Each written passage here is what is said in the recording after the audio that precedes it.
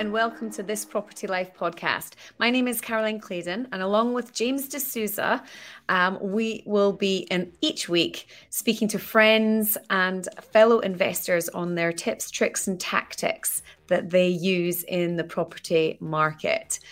This week, we are talking about when the best time to start investing is. Is now the right time to be jumping on those property deals? Or should we just take our foot off the pedal and wait a little for things to calm down? James and I will bash this question about and see what you think.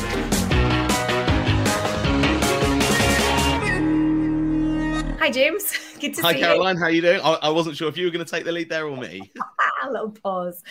We're back for another amazing podcast episode. Today is quite a topical one, isn't it? We keep getting asked this. It is. We had it was kind of inspired by a question that we had on our Property Wealth System community Facebook page. I saw and I thought that would be a really good topic for the podcast. So the question that was asked, I think it was Marina asked, is now a good time to be investing in property? And if so, what strategies? And that kind of led, after a bit of a discussion between myself and Caroline, we thought, yeah, let's chat about when is the best time to invest and kind of cover this entire topic this week on the podcast. It's really funny. When I'm at the school gate and someone says, what do you do? And I say, I'm a property investor. They go, oh, is now a good time to be buying? So that, like, normally a really quick response to that kind of topic. So let's talk about timing. Is there a perfect time to be buying property, James? I think there is, but you only know that after it's been and gone. Yeah, exactly. If you kind of go back and look at average house price graphs and things like that, you're going to be like, I want to buy at the very bottom of that dip because that's when properties were the cheapest at that moment in time. Yeah. However, we don't have that ability to kind of go back and say, right, I'm buying it at that price that time. So there is a perfect time, but it's next to impossible to predict. And ultimately, if you've got the right strategy, the right mindset, and you are playing the long game in property and you're not kind of using it as a get-rich-quick mechanism, it doesn't really matter. Yeah, it is. When I started buying properly, it was, in the worst recession in living memory. And everyone was saying, this is the worst time. This is the worst time. Property values are dropping. And they did. They dropped from me purchasing in 2009. They dropped 2010. But because I purchased it in a particular way, that didn't matter. And I guess you also bought pre-crash as well, didn't you, as an amateur? Yes. Yeah. Bought pre-crash and post-crash. And I haven't stopped buying since. No. Like you're just we're continually buying. Never have we sat down as property investors and said, guys, I think we just need to take the foot off the gas and keep our powder dry and maybe just decide that now's the time to just not buy for a while. Yeah, exactly. It's a bit like so the ones that you bought pre-crash, so kind of 2006, the ones you bought as amateurs. Obviously, when recession hit and when you started buying as a professional, those would have been, I guess, in negative equity. Yes. Well, we did get a kind of discount on them. However, we had our deposits stuck.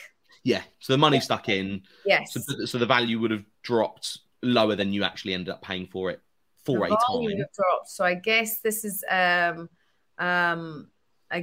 just the ROI, I guess, if you looked at it, would have looked much, much worse. But it was still putting money in your pocket. It was still positive cash flow. It was still positive cash flow. But there was still demand. There was still big demand so there was always somebody wanting to rent that out, I guess. Yes, absolutely. I guess we just didn't. We had 7 that we'd bought like idiots, and it just wasn't enough to keep us going. Because I think when I was buying like an amateur, I was looking at the net worth bit, like what are they worth? And what did I buy them for? And therefore, that's the uplift. So then in a crash situation, you go, oh, okay. Well, they're not doing very well because I've lost money. I've lost money. But in actual fact, when you completely change the way you look at something, then the results, changes as well. The bank didn't come knocking because you were in negative equity and the amount that they had lent you for that property was now worth sort of more than the property itself was worth. So they didn't come knocking on the door. I'm guessing the cost of your finance also dropped as well.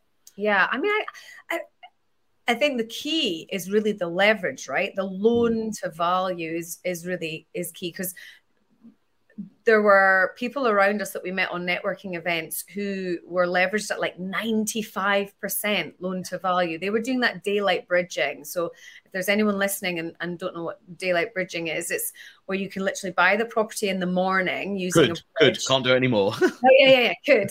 Did I say you can? No. Something in the past when witchcraft was around, you could buy it on the bridge in the morning, and then you could refinance it in the afternoon at its uplifted market value level. And that's thinking about that now. Wow, people were buying one a day. Yeah, and you basically you were getting your money back out in a very short period of time. No deposit. Well, you could use the same deposit each day. But what they grew very, very quickly. But at 95% loan to value, if there's a dip in the market, suddenly no bank will lend to you. So you cannot grow when arguably there are better deals around. Yeah.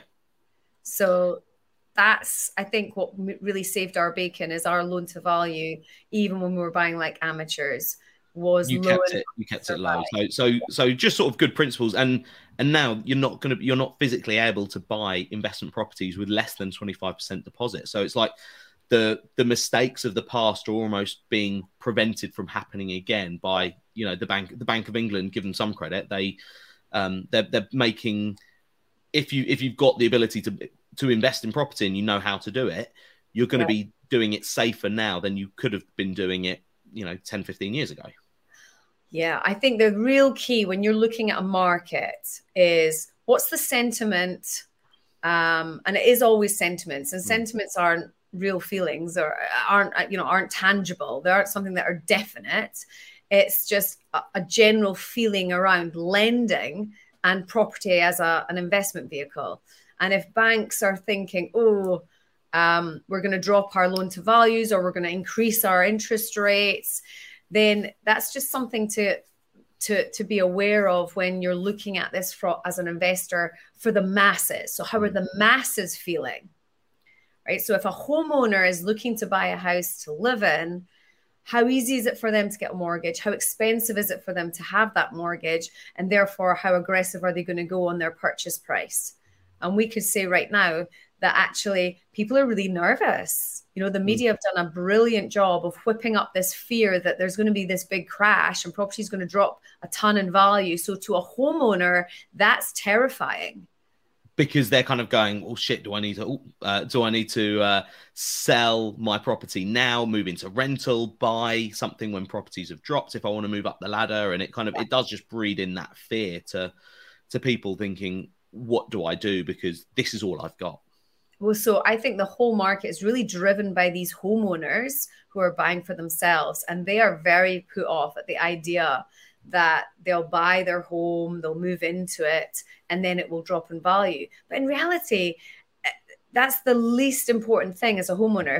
If it's you're going to be your forever house, you're going to be there for 10, 15 years, then really a little dip in the market for a couple of years is no biggie. However, that's not how the masses think. No, right? Because the upward trend with property is that it will increase in value over time. Those ones that you bought, both pre-recession and during recession, they must be worth far more than you paid for them.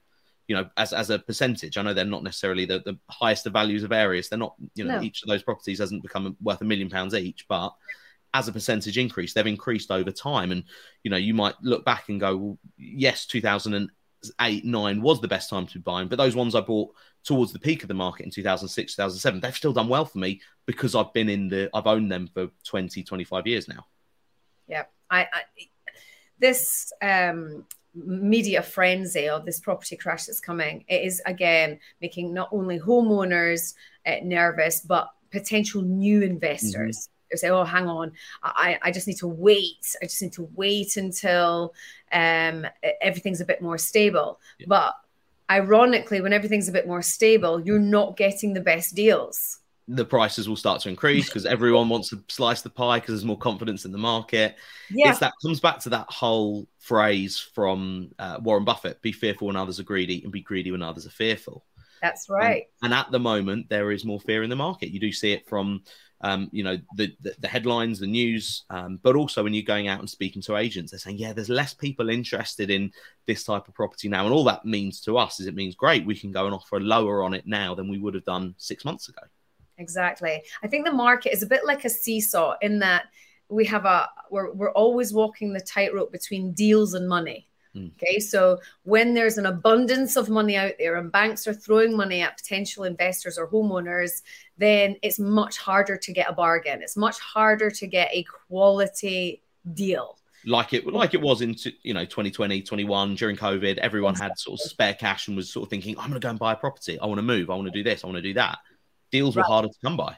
They were harder to come by, but that was, to the masses, the best time to buy because everyone's piling in. Everyone's piling in, therefore I'm going to copy them. They're more expensive. I'm going to buy it now and it's going to be worth 20 grand more in 2 weeks. Yes, exactly. But then the other balance is, of course, when there's a scarcity of cash available, like there was in 2008, 2009, the quality of the deals go up, but the availability of the money goes down. So you've got to work harder on the private lending side of things. Exactly. So you have to be very skilled at either sourcing the deals or raising the money, regardless of what the market is doing, because those two things are crucial for you to be an investor.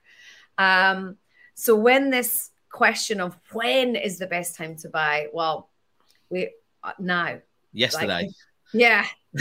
years ago, 5 years ago, 10 years ago. We can't go back. It doesn't mean today is a bad time to be buying. Just because we're saying that, it doesn't mean today is a bad time to be buying at all, because you'll look back in 10, 15 years and go, I wish I bought in 2023 because, the properties have increased in value so much since then. I know. I had someone message me on Instagram and say, is now a good time to buy property because they're so expensive? And my response was, compared to what? Yeah. Right? Expenses like, again, and this is a good example, actually. Whenever I was doing a refurb on a property and the builder says, I could do X or I could do Y, but X is really expensive, I always say qualify expensive, because expensive to the builder and expensive to me are very different, right? The example I had was getting a roof redone, and there's this red brick going on the top of the roof line, and he was trying to persuade me to recycle the existing red bricks and clean them up because it's expensive to replace them. Now, if I'd just taken his word for it, I would have just had him recycle the old ones, which looked, frankly, a little bit tatty. But then when I said, what's expensive? He said about £5 a tile. And actually, I only needed about, let's say, 40 of them. Now, when you've spent bloody tens of thousands on a roof, what's an extra 200 quid?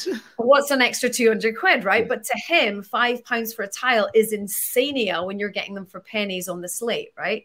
So I think this whole property is expensive compared to what, and what's your idea of expensive? Those things are really, again, relative.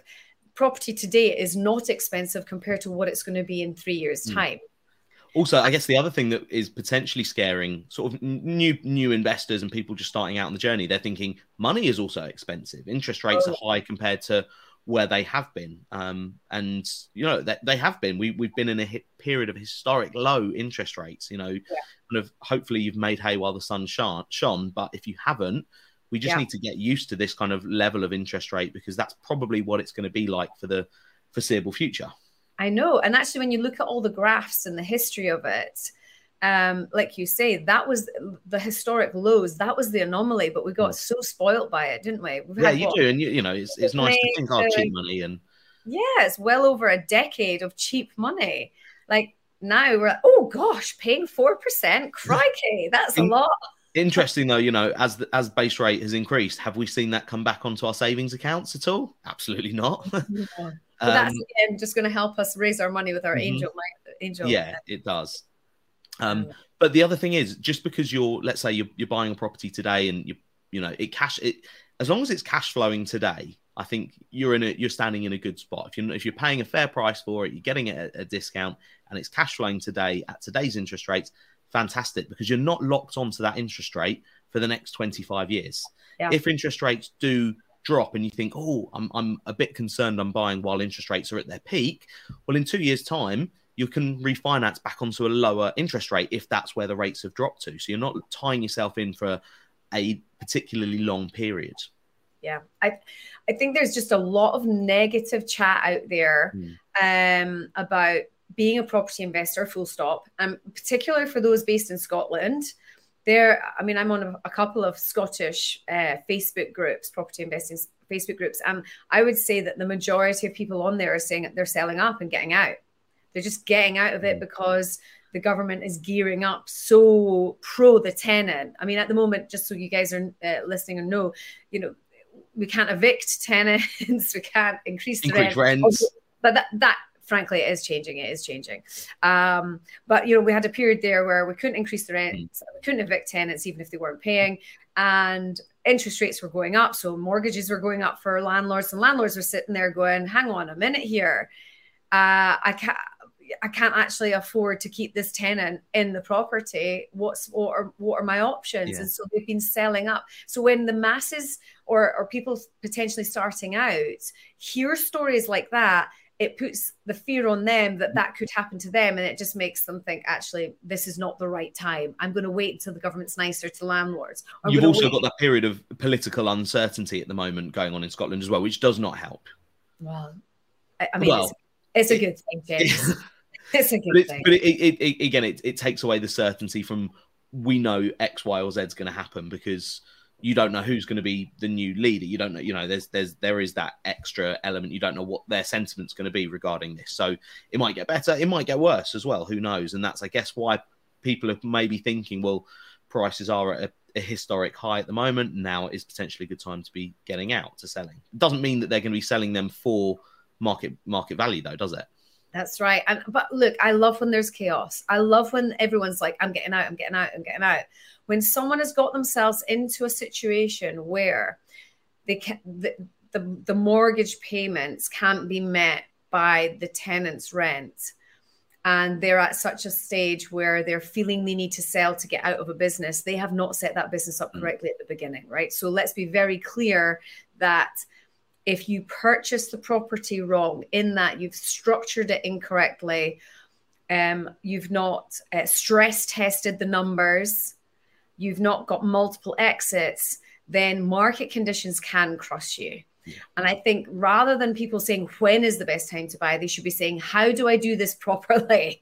Correct. And that actually is the real question that should be asked. How do I invest in property, regardless of what the market's doing, and remain safe and secure if there's political unrest, if interest rates go up, if my tenant stops paying rent, if I can't evict my tenant? All those things we need to safeguard ourselves against. And frankly, if you've got one or two properties, you're massively exposed. If you've got a portfolio of 10, 20, because you've been able to scale, then you don't feel the pain as much. Yeah, because one empty property on a portfolio of 2 is 50% of your rental income disappeared, whereas 1 out of 20 is 5% gone. And you go, you know what, I can probably manage. It's not an ideal situation, but I can manage.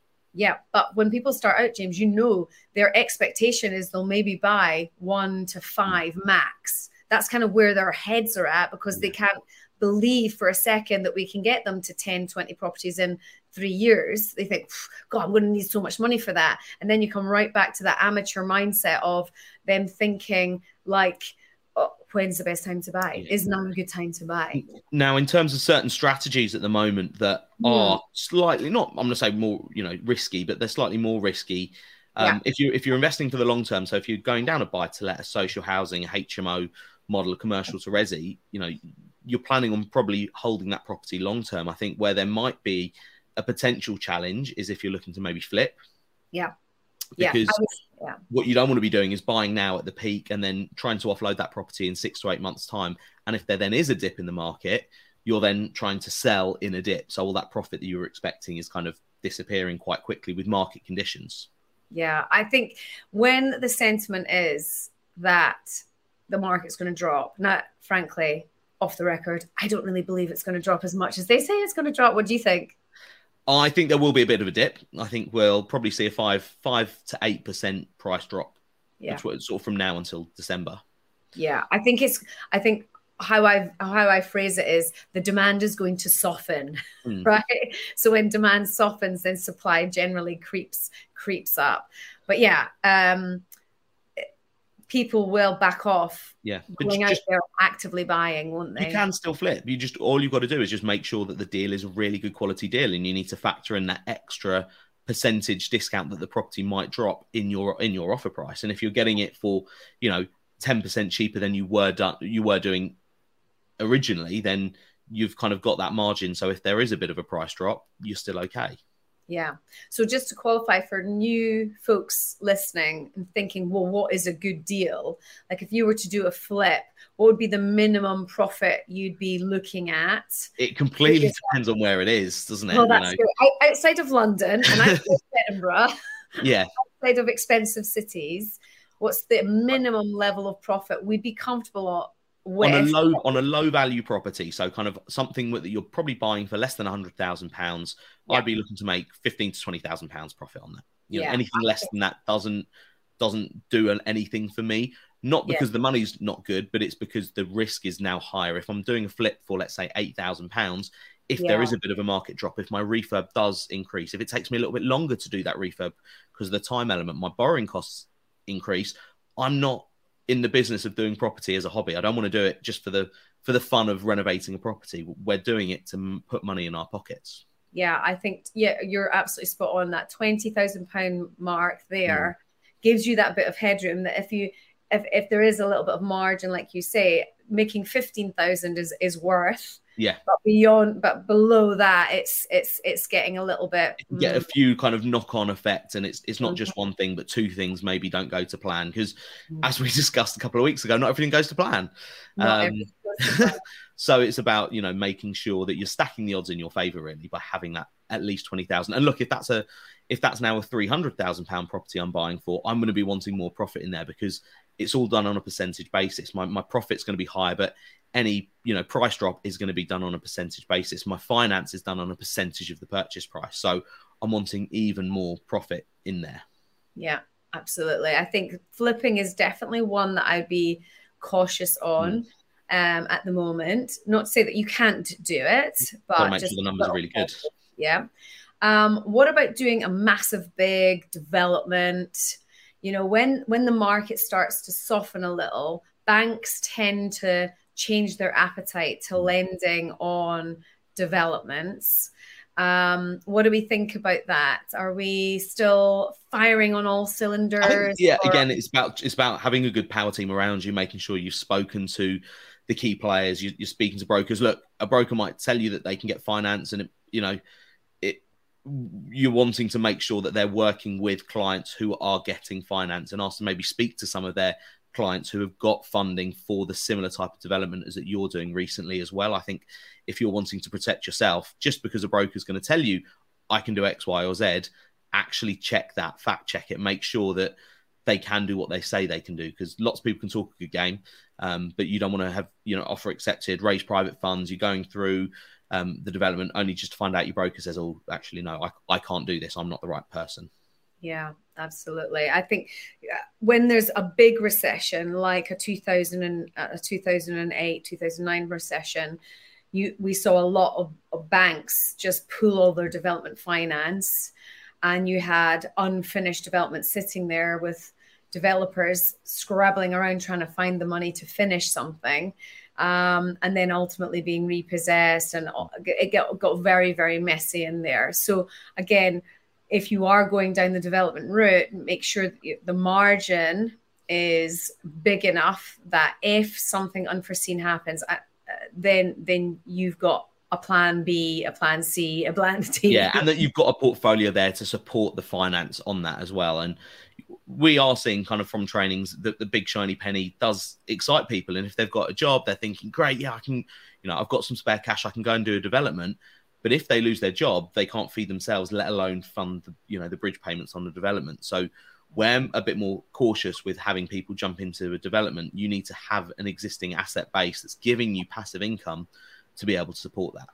Yeah, I mean, now in the development that we've just started this week, that's 2 development finance companies at the stage of legals about to issue us the money, pulled it because of change in appetite. Now, it's nothing to do with the deal. It's nothing to do with us. They've just frankly changed their minds. And you can't fight that. You can't change their appetite.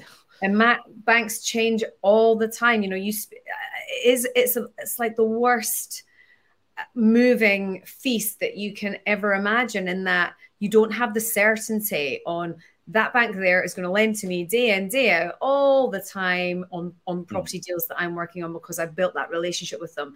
That comes so far down the line. Like with a traditional bank, like, so for example, the Bank of Scotland, you know, a real traditional, conservative, not very dynamic lender. That's the type of bank that you can build relationships with and negotiate rates with and get things through. But they move at the snail's pace. So, you know, they're not going to be ideal for every single transaction that you work on. And they're typically going to be a bit cheaper than a more specialized bank as well. So that's, I guess, a lot of people kind of get drawn to, cheap finance. But if it means you end up losing the deal because the finance can't come in quick enough, it becomes very expensive finance. Absolutely. So I think the key to the question of when is the best time to buy is you need to be, number one, very resourceful in either finding the deals and raising the money. And that, by the way, the bigger the portfolio you have, the more resourceful you need to get. Yeah. I found that is, whenever Nick and I sit down and say, everything will be great when we do X, Y, Z. And then we get to Z and it's like, we're on to another thing now. And, everything will be great when we do that, A, B, C. And no matter how big you get, you just have to be more resourceful because your problems get bigger. You know, you start off needing to raise, say, 50 grand for a deal. And then as you grow in your business, now you need to raise 500 grand, right?